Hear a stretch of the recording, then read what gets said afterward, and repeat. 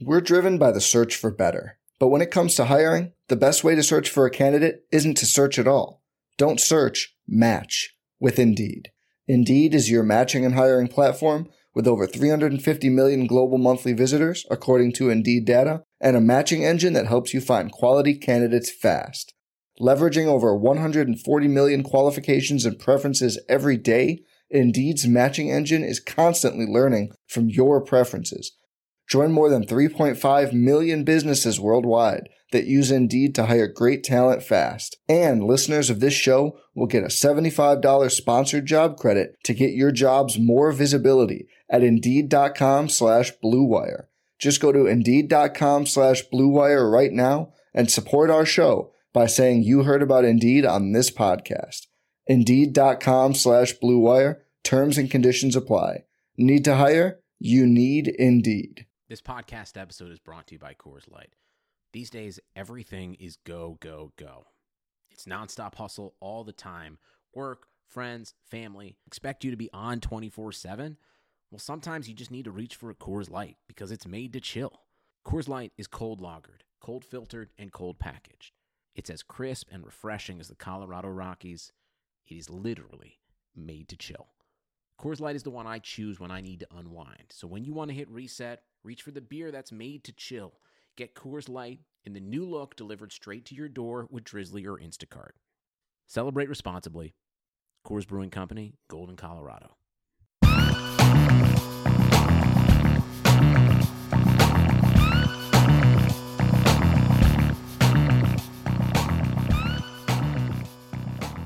Welcome to the Fantasy Football Report, a RotoViz radio news show. I'm Blair Andrews on Twitter at @AmITheRealBlair. My co-host, as always, is Hassan Rahim on Twitter at HRR5010. Hassan, how's it going? Same old. The weather's getting a little bit cooler, which I like a lot. It's really football season with a S, Z, and an N. So we're ready to go, man. Absolutely, yeah. Another week of football and a lot of stuff to discuss. We have no guest tonight, so we'll hopefully make it a quick show. Get out of here in time to still catch the end of this Dallas-Philadelphia game. But yeah, let's kick it off with the first news item.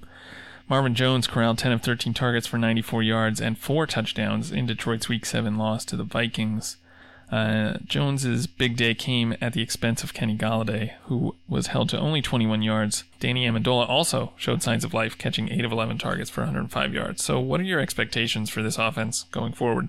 It's as you and I are kind of invested a little bit in Kenny Golladay and like the dynasty team that we go on, as well as in a handful of other spots. It's a bit of a bummer seeing him simply not do what we thought he would have done. But seeing Marvin Jones shred, the Vikes like it was that one Thanksgiving Day game where he did was kind of fun. I started Marvin Jones in a couple of spots where I own him and I have him on the bench, and a couple of other ones where my wide receiver cores are pretty strong.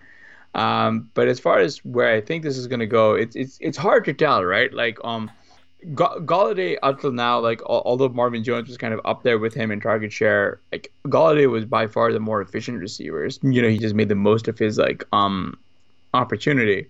That said, it was actually kind of fun that the Vikes and the Lions, two teams who we're come to expect to be these run heavy slug offenses, combined for about 70 points if my math is correct, which it probably isn't, but no, they combined for 72 points. Quick math. So that was actually kind of fun. What's really going to be important to track is Kerryon Johnson's injury, because if it's worse than Kerryon Johnson hasn't been doing much this season. He's kind of been touchdown reliant, as we all are kind of in a sense. But if the team is going to be turning over to J.D. McKissick and Ty Johnson, it could just mean a lot more work through the air, right? Yeah, if they're going to be, losing games by 12 points, then I think they're going to have to be throwing a lot more. And it looks like, they get the Giants next week, so maybe they can pull out a win there. But they don't have the easiest schedule coming up, I don't think. You mentioned you started Marvin Jones in a couple leagues. I'm curious what led you to that decision? Why did you think Marvin Jones would be worth starting? Because that is not a play I saw coming. I just don't have anybody else. One of them is a 16-team league that we're in. And I mean, I started Jerron Brown in this league, so just tells you where we're at. The other one is actually kind of interesting because it was just really facing the bye week crunch. I would have absolutely not started him because on my bench was Odell Beckham. I didn't want to swap in Kiki QT because I was afraid of his workload. Kenny Stills was also kind of iffy for me, and then I wasn't playing Robbie Anderson on the road against New England, right? So just by process of elimination, I wound up on Marvin Jones. It's not like he was that much better of a play than everybody else. It's just so much as I don't have him going in any other league, so I might as well just take advantage of him in this one that I have him. Okay. I just don't own a lot of Marvin Jones, not in best ball, not in anywhere else. So I'm really hoping this swings back to Kenny Golladay very soon. Yeah, you'd have to expect it would. I mean, I don't know if there's something that we could pick out about how the Vikings played defense against Golladay. To get Amendola and Marvin Jones both with double-digit targets. I didn't watch this game, so I don't have any special insight there, but I think you would have to expect that Golladay will still be the guy going forward, and I would, I still feel comfortable starting him against New York, of course. If it turns out Kerryon's injury is pretty bad, and I don't know if we've gotten any reports on that yet, but would you consider starting Ty Johnson or maybe McKissick anywhere? Yeah, man. I don't know because Ty Johnson should definitely be rostered. Absolutely. Like for starters, he just has to be. He's a pretty strong talent, and he got 10 carries for J.D. McKissick's 5, and he saw 4 targets as well, and he caught 4 of those for 28 yards, right? So I think it'd be this kind of timeshare that goes on between McKissick and Ty Johnson, but you really have to roster Ty Johnson. He should be everyone's priority wherever you pick up this week, I think. And that's great because I actually just dropped him in a bunch of other spots, so I've got to go back and pick him up everywhere else. DeAndre Hopkins caught 9 of 12 targets for 106 yards and a touchdown in the Texans' Week 7 loss to the Colts. Blair, most of these targets came after Will Fuller exited with the hamstring injury. And, is Fuller's absence a good thing for Hopkins going forward? And does that vault Hopkins back into the top of the rankings for wide receivers? Or, is this, going to be a bit of a drain on the offense? I think probably a little bit of both. Definitely not having Fuller in is not good for the offense. We kind of saw that today. So, yeah, I don't think we can expect Houston to be quite as explosive if Fuller has to miss some time. We've kind of seen his splits, or seen their splits with him on and off the field, seen Watson's splits with him on and off the field. So it's definitely something to be concerned about. But, at the same time, I think we should have expected, or a lot of us probably did, but maybe not me because I own a lot of DeAndre Hopkins this season. We should have expected a healthy Fuller to cut into Hopkins' workload, and that has happened. So, I think getting Hopkins, 12 targets a game going forward, if Fuller has to miss a few games, then that's definitely going to help Hopkins, but it might not be as efficient as it used to be, and it definitely hurts Deshaun Watson. So, yeah, I think a little bit of both. Is that about how you're reading this situation? Kind of a little bit more optimistic, if only because they have Kenny Stills back, and hopefully Kenny Stills can somehow reprise what Will Fuller brought. It's a bit of a bummer for those of us who really wanted one healthy Will Fuller season. But that's never happening. I mean, I'm not going to say that his dynasty value or whatever is traded, because that's absolute garbage. He is who he is at this point, and his role and his skill set is still more valuable than most of the other guys out there. In my personal opinion, I do think that the Kenny Stills becomes pretty interesting. He makes for a pretty interesting ad, speculative elsewhere. I don't know if Stills is going to be able to one-to-one replicate what Will Fuller brings, but at the very least, they still got some guy who can take the lid off the offense, a lid lifter. Because right now it's like genuinely kind of frustrating watching a lot of these like underneath targets go to the Darren Felses and like Duke Johnson and Jordan. Like, just all these guys are just sort of just stop. I mean, really something has to be said here because like the Houston Texans have dropped a winnable game against the Carolina Panthers and then a winnable game against the Indianapolis Colts. Like at some point that you would assume that like Bill O'Brien got to be taking some heat for this, right? Like, yeah, you would think so. I mean, yeah, I don't know. It's strange. I think he probably has more. He definitely has more influence in that on this team than a lot of other head coaches would. So I don't know if that gives him a little bit extra staying power, but I should expedite his expulsion. I don't know. I mean, yeah.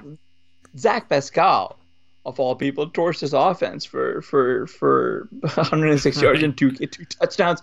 Zach Pascal, who? Yeah, right.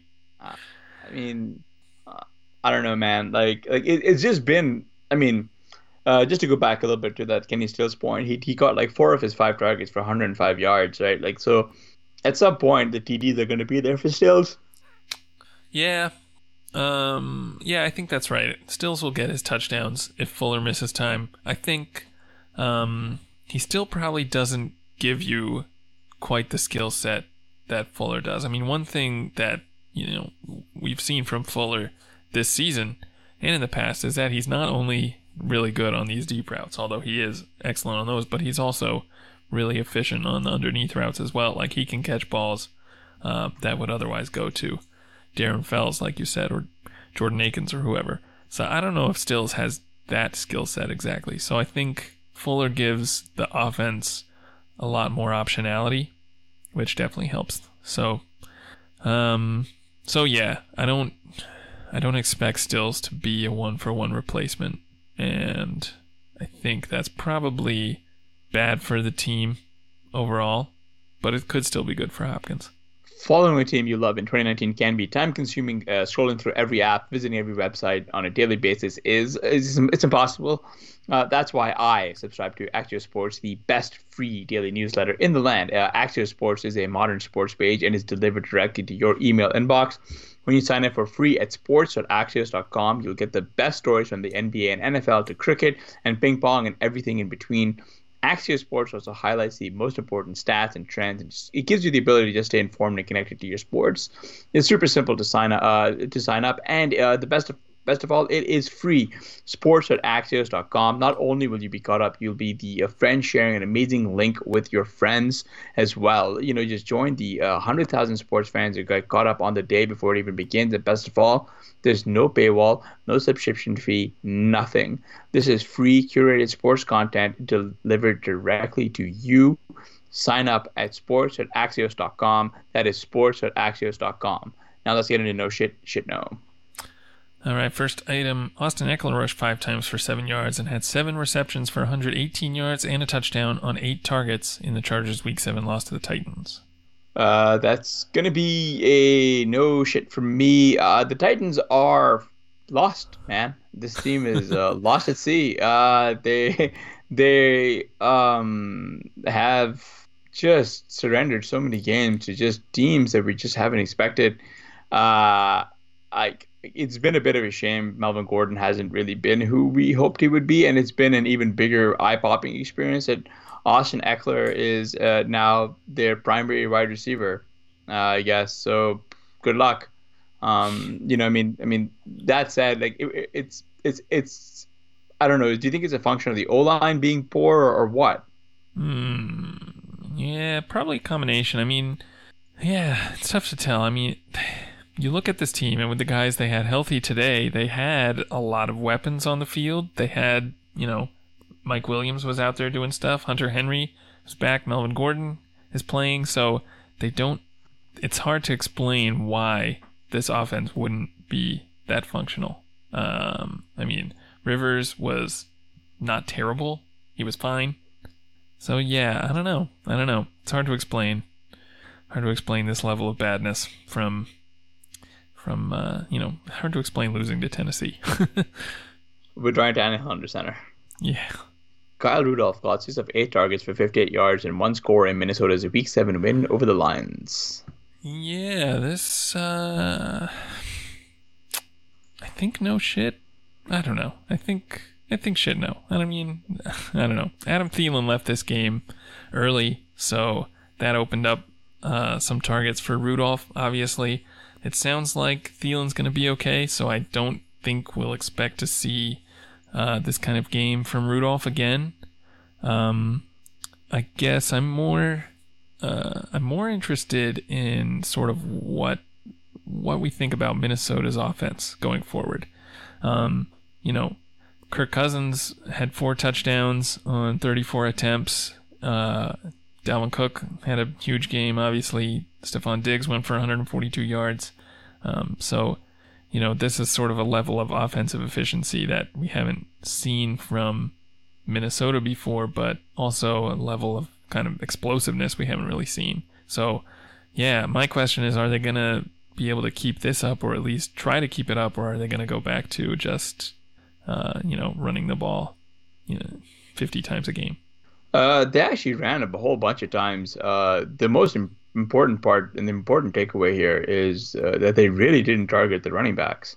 Right, Dalvin Cook only had 2 targets, and then C.J. Ham had 1 for a touchdown, which was just oh god. But something called the rookie B.C. Johnson had 8 targets. Kyle Rudolph had 6, and he caught 5 for 58 as mentioned. But also, Irv Smith had 6, and he caught 5 for 60. So it could have just easily been him here in this no shit blurb.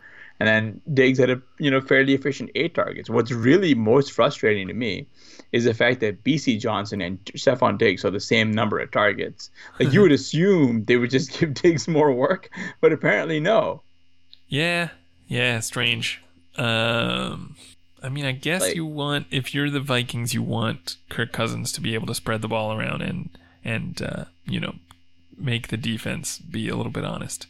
Which you'd think as a fantasy owner, Thielen goes down, that means big game for Diggs, but I don't necessarily think that's what Minnesota wants to do, which is kind of disappointing. Yeah, and I think this is like the vaunted, like, quote unquote balanced offense that people like keep talking about. And I mean, if it works, it works, man. I mean, at the very least, I'd like to see them to try to get Diggs 8 targets a game and not like 3, right? Like he was getting. Exactly. We'll take what we can get. Robert Woods caught 5 of 7 targets for 80 yards in the Rams' Week 7 win over the Falcons. This is going to be a shit no from me, actually.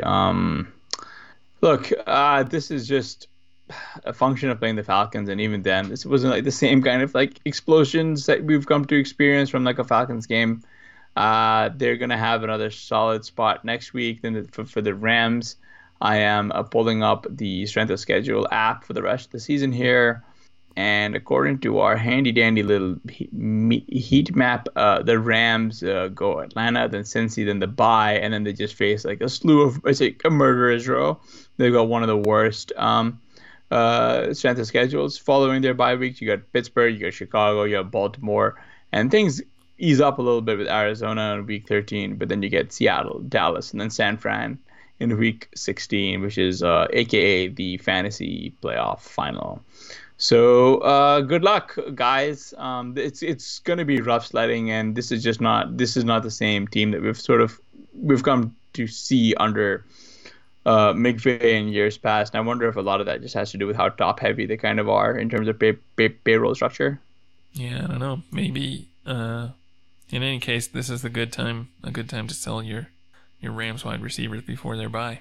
Yeah, I mean, plug them in definitely for Cincinnati, but it gets pretty tricky according to our central schedule going forward, as well as like the Stat Explorer. So, D.D. Westbrook contributed 6 catches for 103 yards and 9 targets, along with 14 yards and 2 carries Sunday in Jacksonville's Week 7 win over Cincy. Yeah, well, this is a no shit. I mean, Westbrook has showed flashes like this before. We know he's pretty good. Pretty explosive, so I think I don't know if we want to expect this kind of game going forward. DJ Chark kind of had a down game for what he's been doing this season so far. Although he still had 53 yards, which is kind of like, you'll take it, I guess. But so yeah, I think we'll probably see these two kind of, switching off. I don't think we should expect this offense to start to support two top 24 wide receivers, but Westbrook is going to have his days. One thing, speaking of the fantasy streaming app, Jacksonville has, I think, maybe the fourth easiest schedule for wide receivers going forward. So I like buying into this wide receiver core, and Westbrook probably is the cheapest way still, even after this game, I would expect. So yeah, Julio Jones caught 6 of 9 targets for 93 yards in the Falcons' Week 7 loss to the Rams. This is no shit. He's just so good, so good. I mean, my biggest concern here is like the Matt Ryan ankle injury. Like, how bad is that going to be for him, and how much time is he going to miss? Yeah, I have nothing to say. Yeah, that's like the bigger fear, right? Like, if they're going to go to Matt Schaub under center, then who knows what that's going to be? Like, that could just not really work out the way that we want it to. Yeah, have we seen Julio play with another quarterback besides Matt Ryan? I don't know that off the top of my head, and I'm not fast enough with the Game Splits app to tell. Yeah, I'm going to see if I can pull that up right now, but of course, in the one time that I needed to do anything, my internet is not really doing much. It's a race. It's a race, yeah. No. Well, yeah, I don't think so. I think he's played every game so far. I think he's played every game, yeah. So, yeah, it'll be interesting to see if that makes a big difference. I mean, earlier in his career, Matt Ryan was not as good as he has been the last few years, and Julio still smashed. I mean, it's probably, a little bit of Julio makes Matt Ryan as good as he is, and not so much vice versa.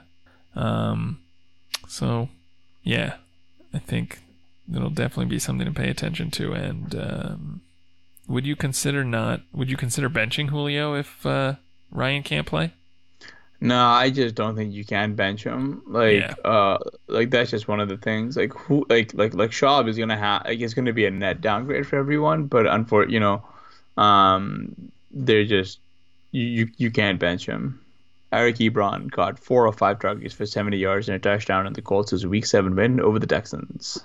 I think I'm gonna say should know on this one, and I say that as someone who probably owns Ebron in too many leagues this season.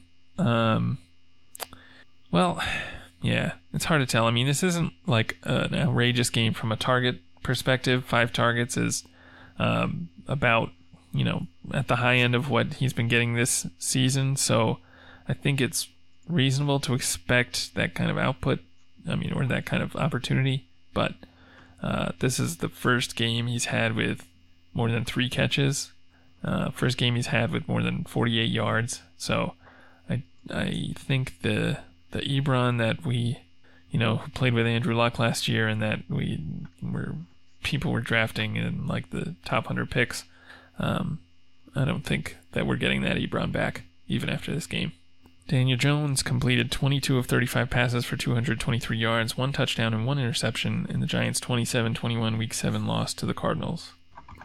Yeah, this is, unfortunately, it's a bit of a no shit for me. This is like, sure, the Cardinals got Patrick Peterson back, but Golden Tate was quoted after the game saying they made the Cardinals look like the 85 Bears.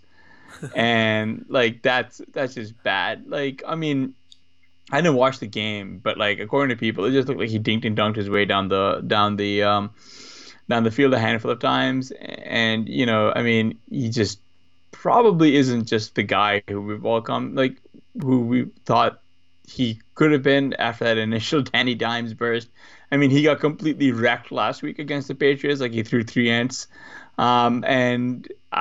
The guy he's been facing fairly difficult. It's a fairly rough schedule, I think. But at the same time, he hasn't, like, the only defense he really sort of made pay, I believe, was the Tampa Bay Buccaneers, who have now just surrendered these massive games to everybody. So that was their first inkling that this Buccaneers secondary wasn't all that great. So it'll be interesting to see how Daniel Jones sort of bounces back going forward. It's actually kind of a little bit frustrating that he's not even rushing, right? Because you could get that with their fantasy.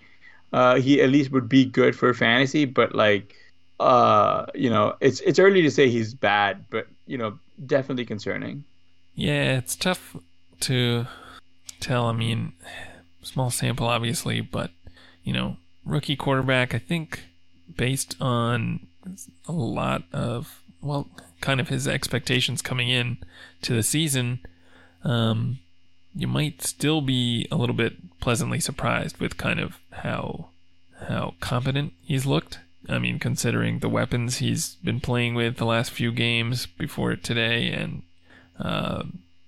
the defenses he's been facing apart from that Tampa Bay game. I don't know. You would have expected a bigger game today against Arizona with Saquon and Evan Ingram back, but so yeah, I don't know.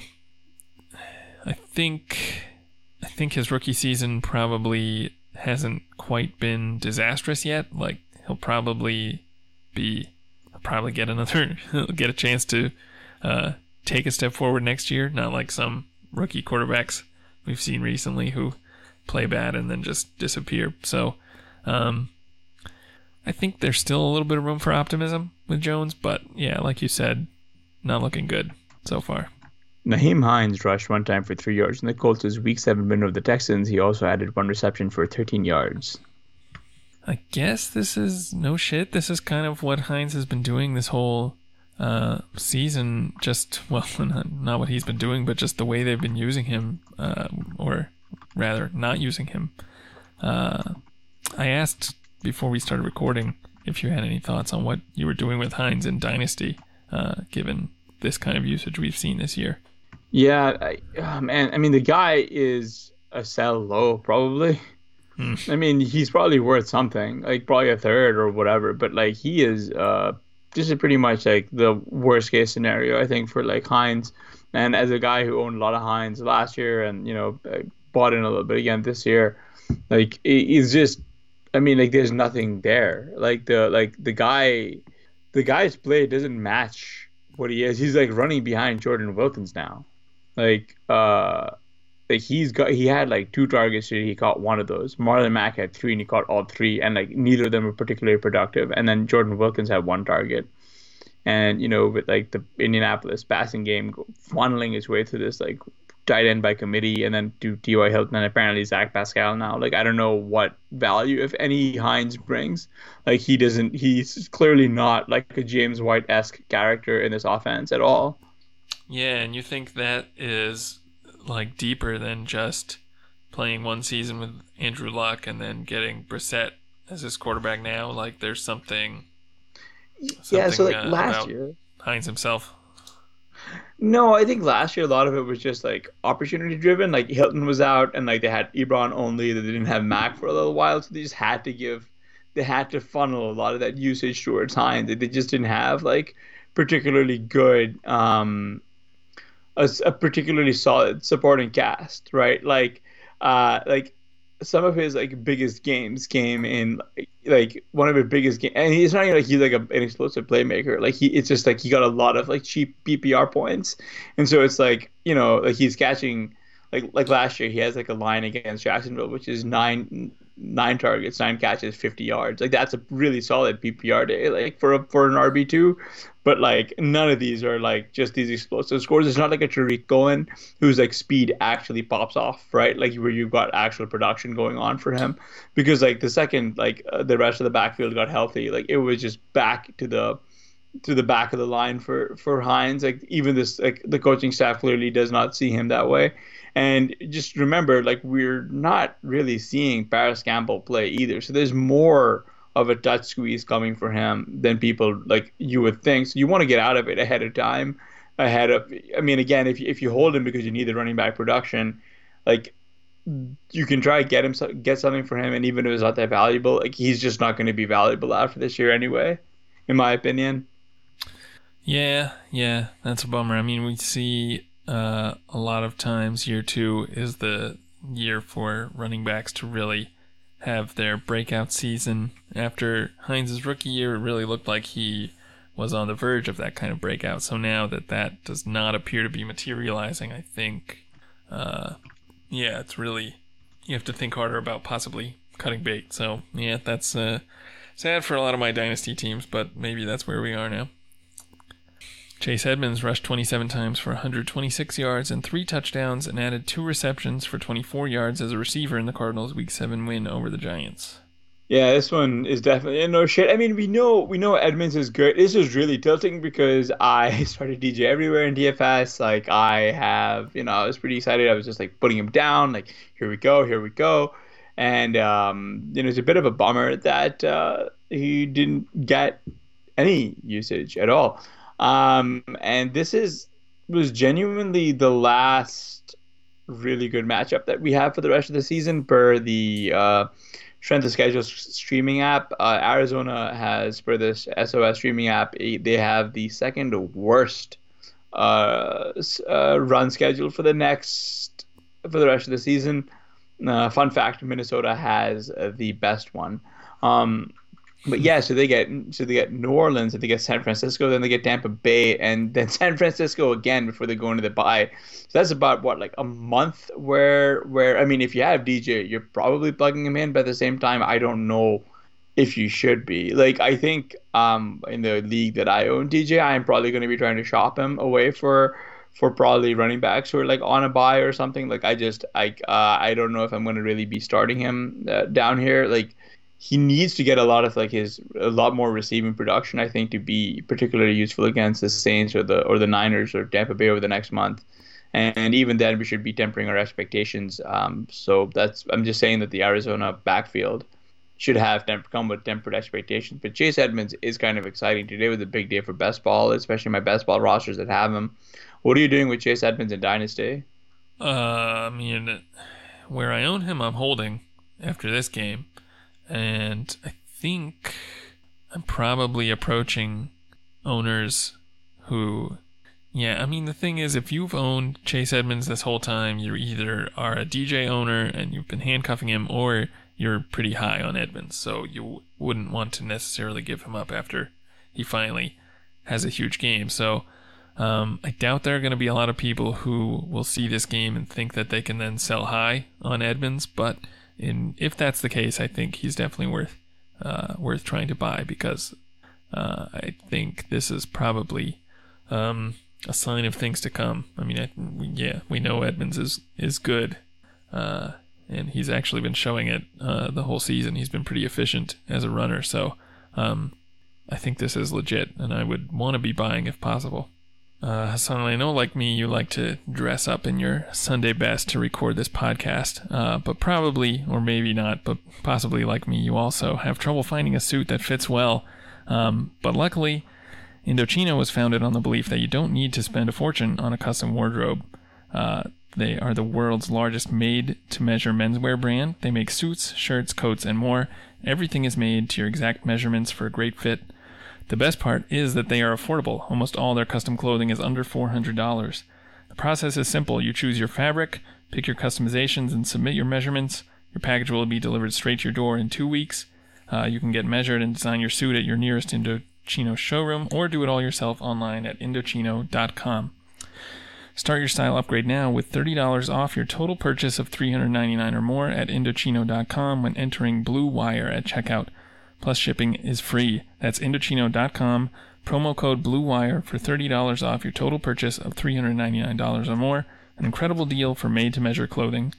You really have no excuse anymore to wear clothing that doesn't fit.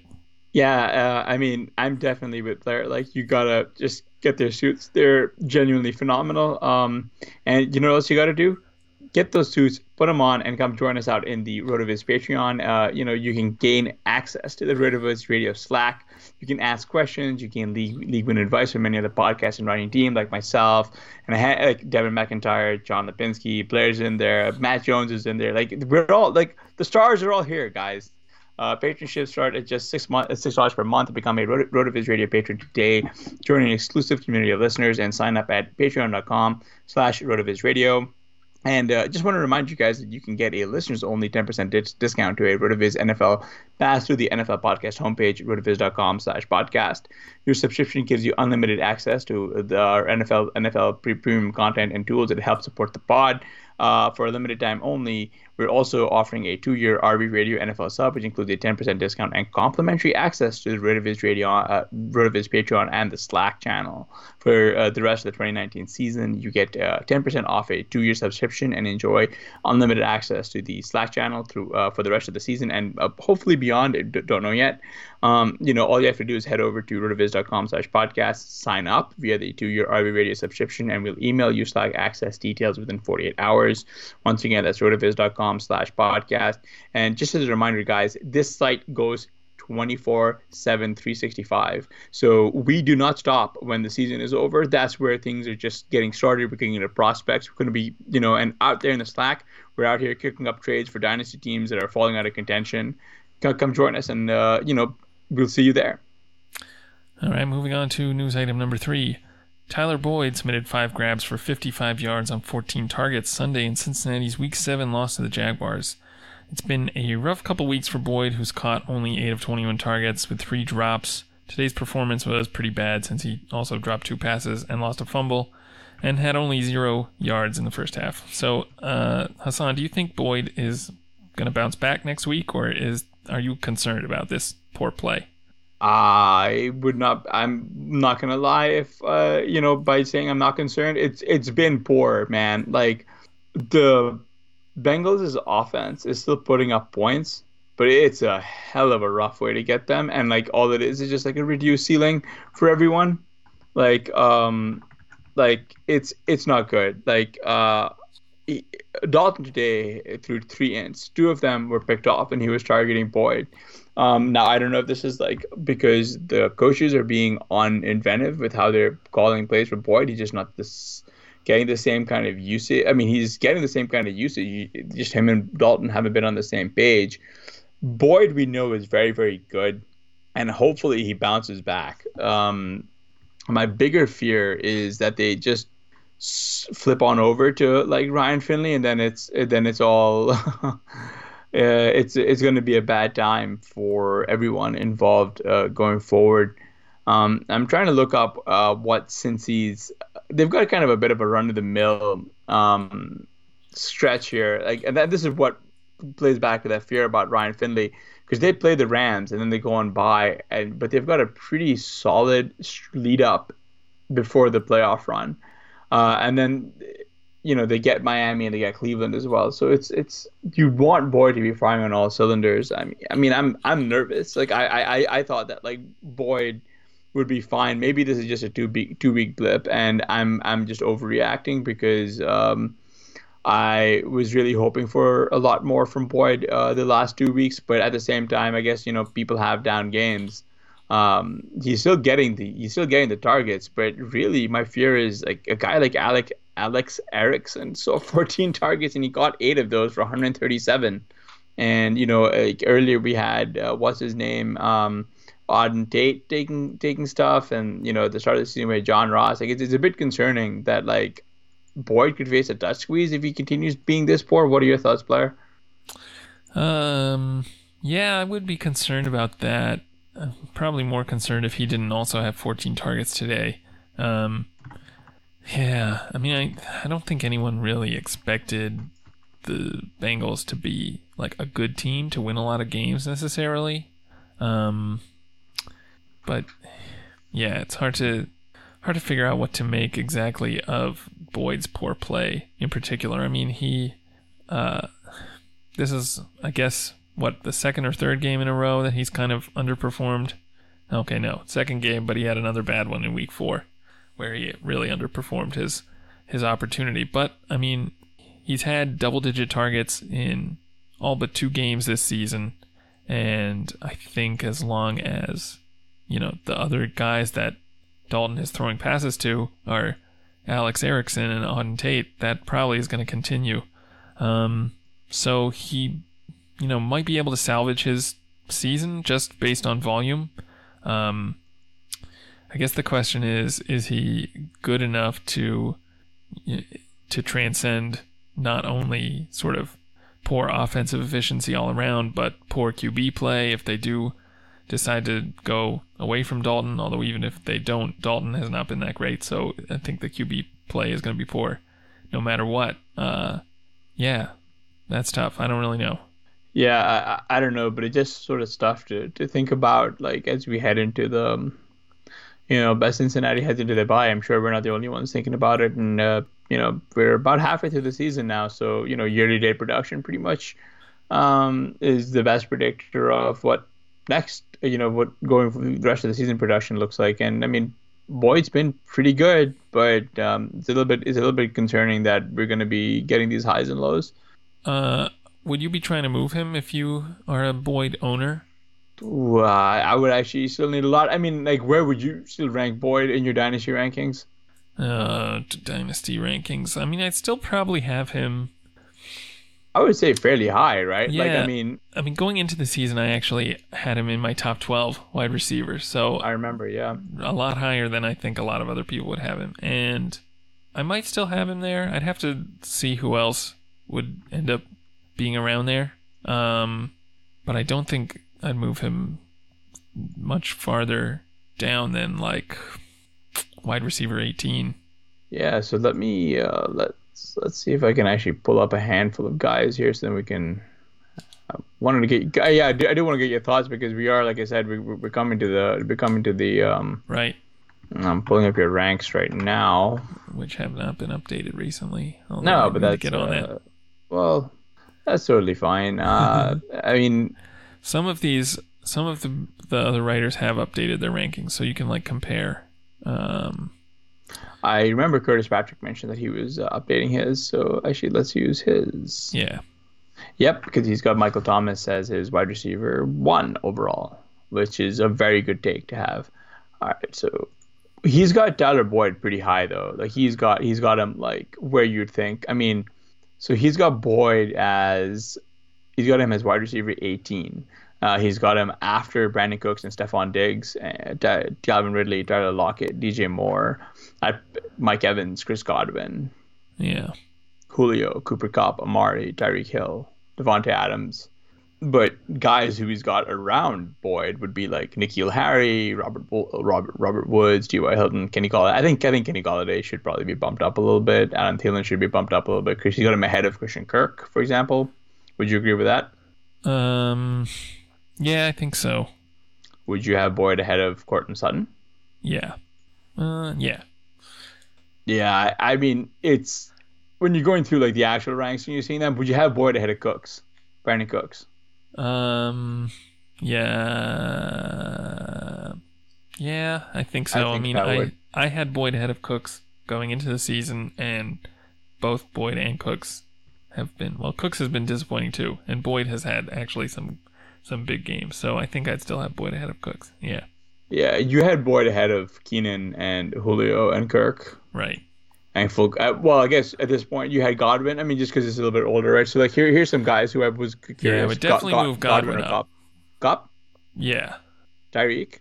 Yeah, I guess so. Yeah. Kenny Golladay? Probably.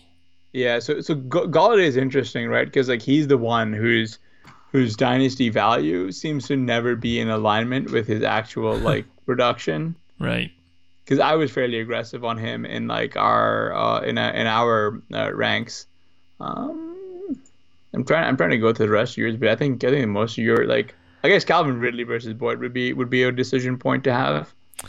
Yeah, it would. Yeah, I was expecting a lot more from Ridley than we've seen so far this season. So I don't know. I still really like him, and I don't think I'd want to move Ridley down that much. But yeah, he certainly has not been getting the usage I expected this season. So But this is, I mean, but again, this sort of speaks to the kind of premier asset that like Boyd is, and he was a guy that who you could legitimately have gotten off waivers.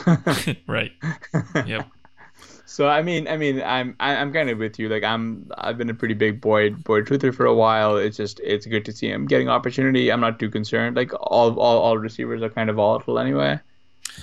While we're doing this exercise, and I'm just looking at it, this is like totally off topic, but Godwin is the guy who probably I need to make the biggest move on moving him up.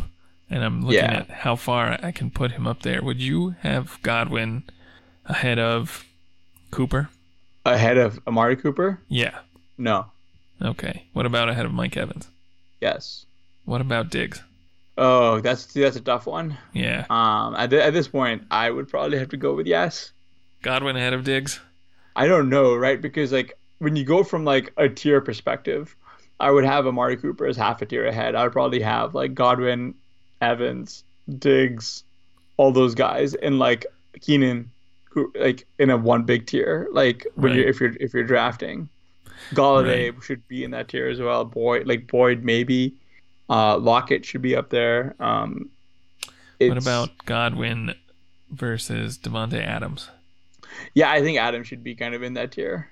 Yeah. For sure, for sure. And it's gonna come off like a crazy hot take, and I know that I'm like complete like again, the big thing that like Adams is facing, the big headwind he's facing is like the improved defense. Like he just sort of curbs pass volume.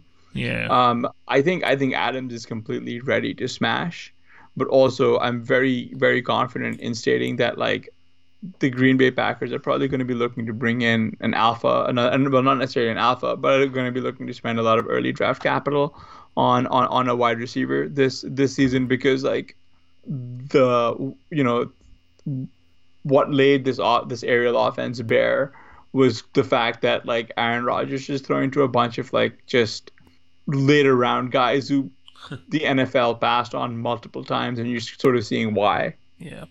I mean, like Adams was the last guy they spent any significant draft capital on, and that's going to be about 5 years ago, as we head into the 2020 draft. So that should tell you where we're at with their needed wide receiver.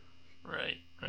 Well, I mean, if some of these guys who look a little bit promising can actually make some big steps. I mean, MVS looked good today, so I don't know. We'll see. Yeah, I mean, MVS was like they all looked good, but I mean at the same time, like Rodgers was the first guy to really tee off on this Oakland defense secondary, and he was just like, I mean, Jimmy Graham went off today, dude.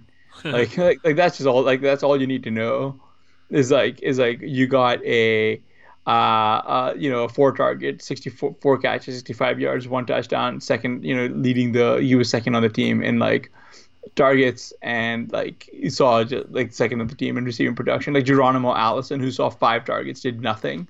Jamal Williams saw 5 targets and did pretty well. I mean, like again, Danny Vitale put up 43 yards, the fullback. Ooh. So it's just like I mean, this is what they're doing, and it's a perfect lead-in for the next question, which is Aaron Rodgers completed 25 of 31 passes for 429 yards, 5 touchdowns, and 0 ints.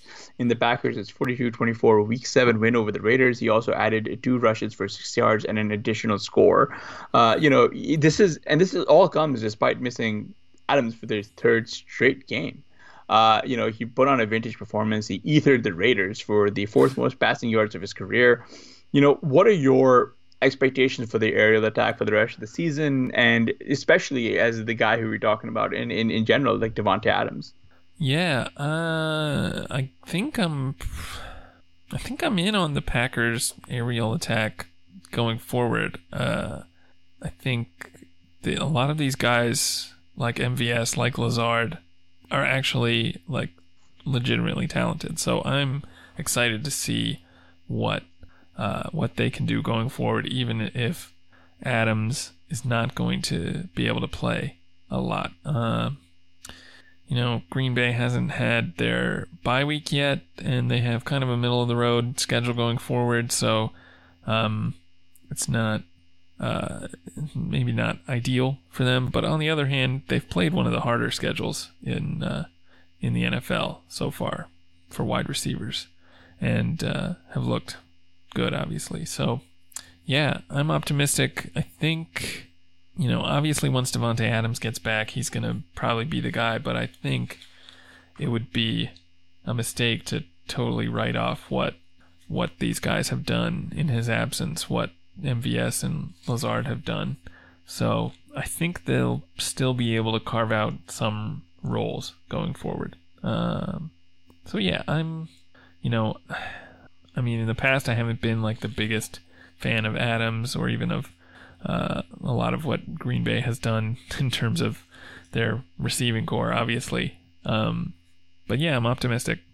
I know you're not an Adams truther by any means either, or any of these guys, except is Jamon Moore's not on the Packers. No, anymore, he's gone. Like when I saw him in like the first preseason and he was just running behind everyone, I was like, yeah, he's dead. I didn't have any real reason to be a truther for this like mediocre product. Right. But he was drafted the earliest, but he also got flushed out the first. So yeah. I mean, I'm not this like massive Davante Adams guy because I mean like there are people out there who will fight you unless you say like Davante Adams is the greatest like wide receiver ever. Like he is Megatron 2.0. And I'm just not there. Like I think it was fine where people were drafting Davante Adams. I wouldn't have drafted him that high. That's just not just where I want to be, allocating my risk. I can see the reason for why people are aggressive on him, being Rodgers' only wideout. But at the same time, outside of the one Philly game, like Rodgers really didn't need to throw all that much to him in order for them to win, and that's where it gets kind of tricky-ish, right? And he is a very good wide receiver. Don't get me wrong; he should be up there. But I think really more so the discourse around Davante Adams is there's no way you could be contra that just yet. You know what I mean? Although, given, I'm looking over at like the player win rate app here over on RotoViz that Mike Beers created, which again, if you play any best ball at all, you should be perusing as it pertains to just, it actually tracks fairly well with just PPR leagues, especially if you're interested in like highly drafted guys like an Adams. And he has currently got and this is, you're going to have to tell me if this is good or not, but he has a 3.8% win rate. So he is that be on a lot of my teams? I mean, it's partially just not his fault. Like he's been hurt. He has 63 like PPR points, and he's been in like the low single digits like this whole time because like again like he's just so volatile picking him, given his like poor usage and his injury. But he's set to smash here going forward. But even then, like I don't know how much he's going to really be a factor. I mean, they've got like you said, they've got a middle of the road schedule. They got KC, then LSC, then Carolina, then they go into bye, then they get San Fran, who I mentioned are for real. And then they get New York Giants and Washington, who are two, mediocre two mediocre teams that they can tee off on in like the start of the fantasy playoffs, and they close with Chicago and Minnesota. So I think Adams is set for an absolute smash. But I mean, do you think Green Bay invests early capital in a wide receiver next offseason, or I think I would be surprised if they did. I think we all kind of expected them to possibly draft a wide receiver this season.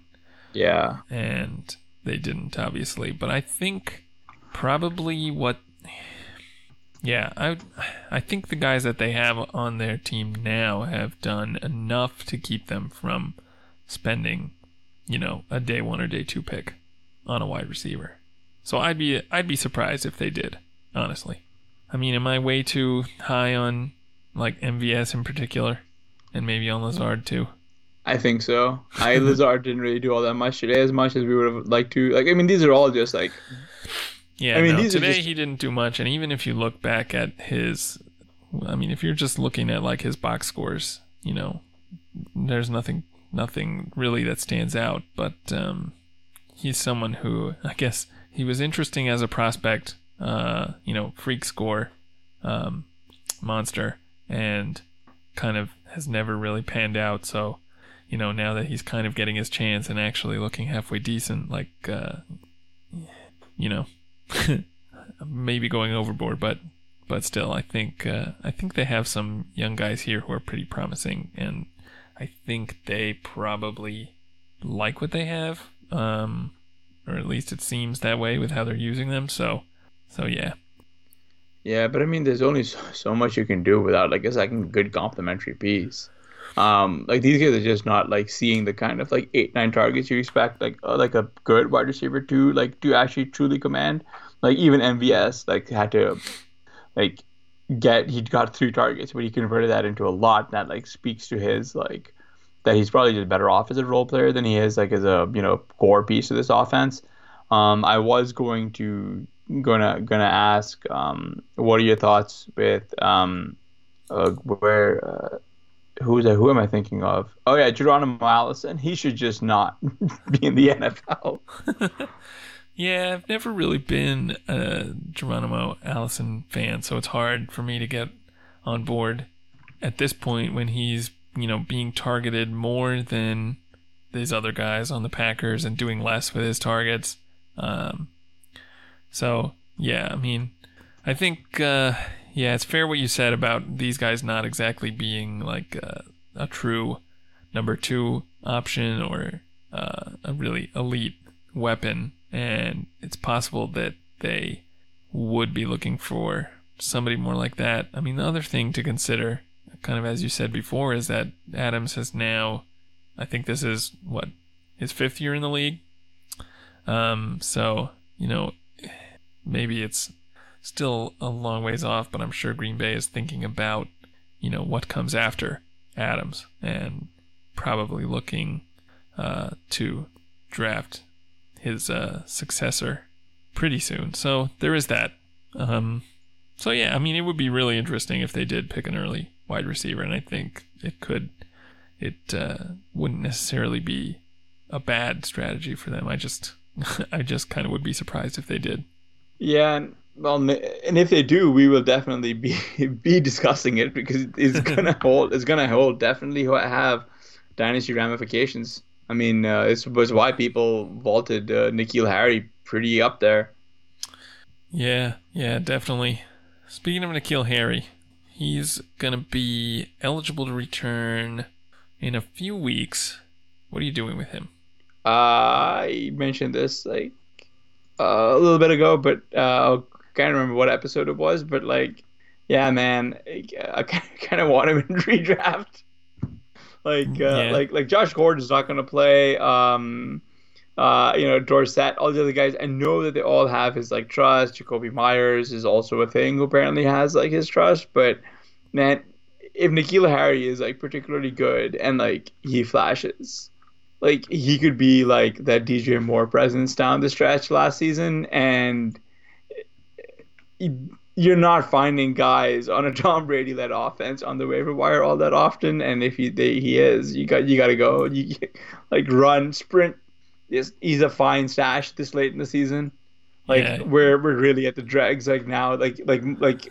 You would have been better off blowing your fob much earlier and then just trying to grab these guys for $1 each. But this is where we're at. Where we're at now. So you would be picking him up at this point now and stashing him for a few weeks before he can actually play. Yeah, pretty much. I mean, he's a higher upside. I dropped MVS in one of my other leagues last week to get I can't even remember who. I think it was probably a tight end. But I have no regrets. Well, go ahead. No, I was just gonna say that MVS was my wide receiver 7. I really didn't need him anymore. I just needed a tight end. Right. Well, yeah, that's probably a pretty strong tight end. I mean, wide receiver core if MVS is droppable. But yeah, I mean, I guess the thing is, I don't have a lot of teams that Harry probably helps that much because of the way I've drafted all my teams. I'm having enough trouble, figuring out when to start Will Fuller and Golladay and stuff. So, yeah, I don't know. Harry is definitely interesting. I think I'd be worried about him not having played the whole season and then him actually coming in and being effective. But I think if you need wide receiver help on your fantasy team, then he definitely is a high upside option. Probably maybe worth stashing even this early.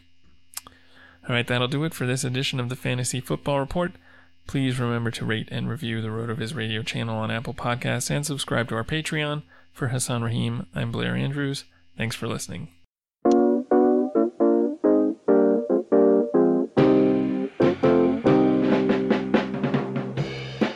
Thank you for listening to the Fantasy Football Report. Please rate and review the RotoViz radio podcast channel on iTunes or your favorite podcast app. Contact us via email rotovizradio@gmail.com and follow us on Twitter @rotovizradio. And remember, you can always support the pod by subscribing to RotoViz at a 30% discount through the RotoViz radio homepage, rotoviz.com/podcast.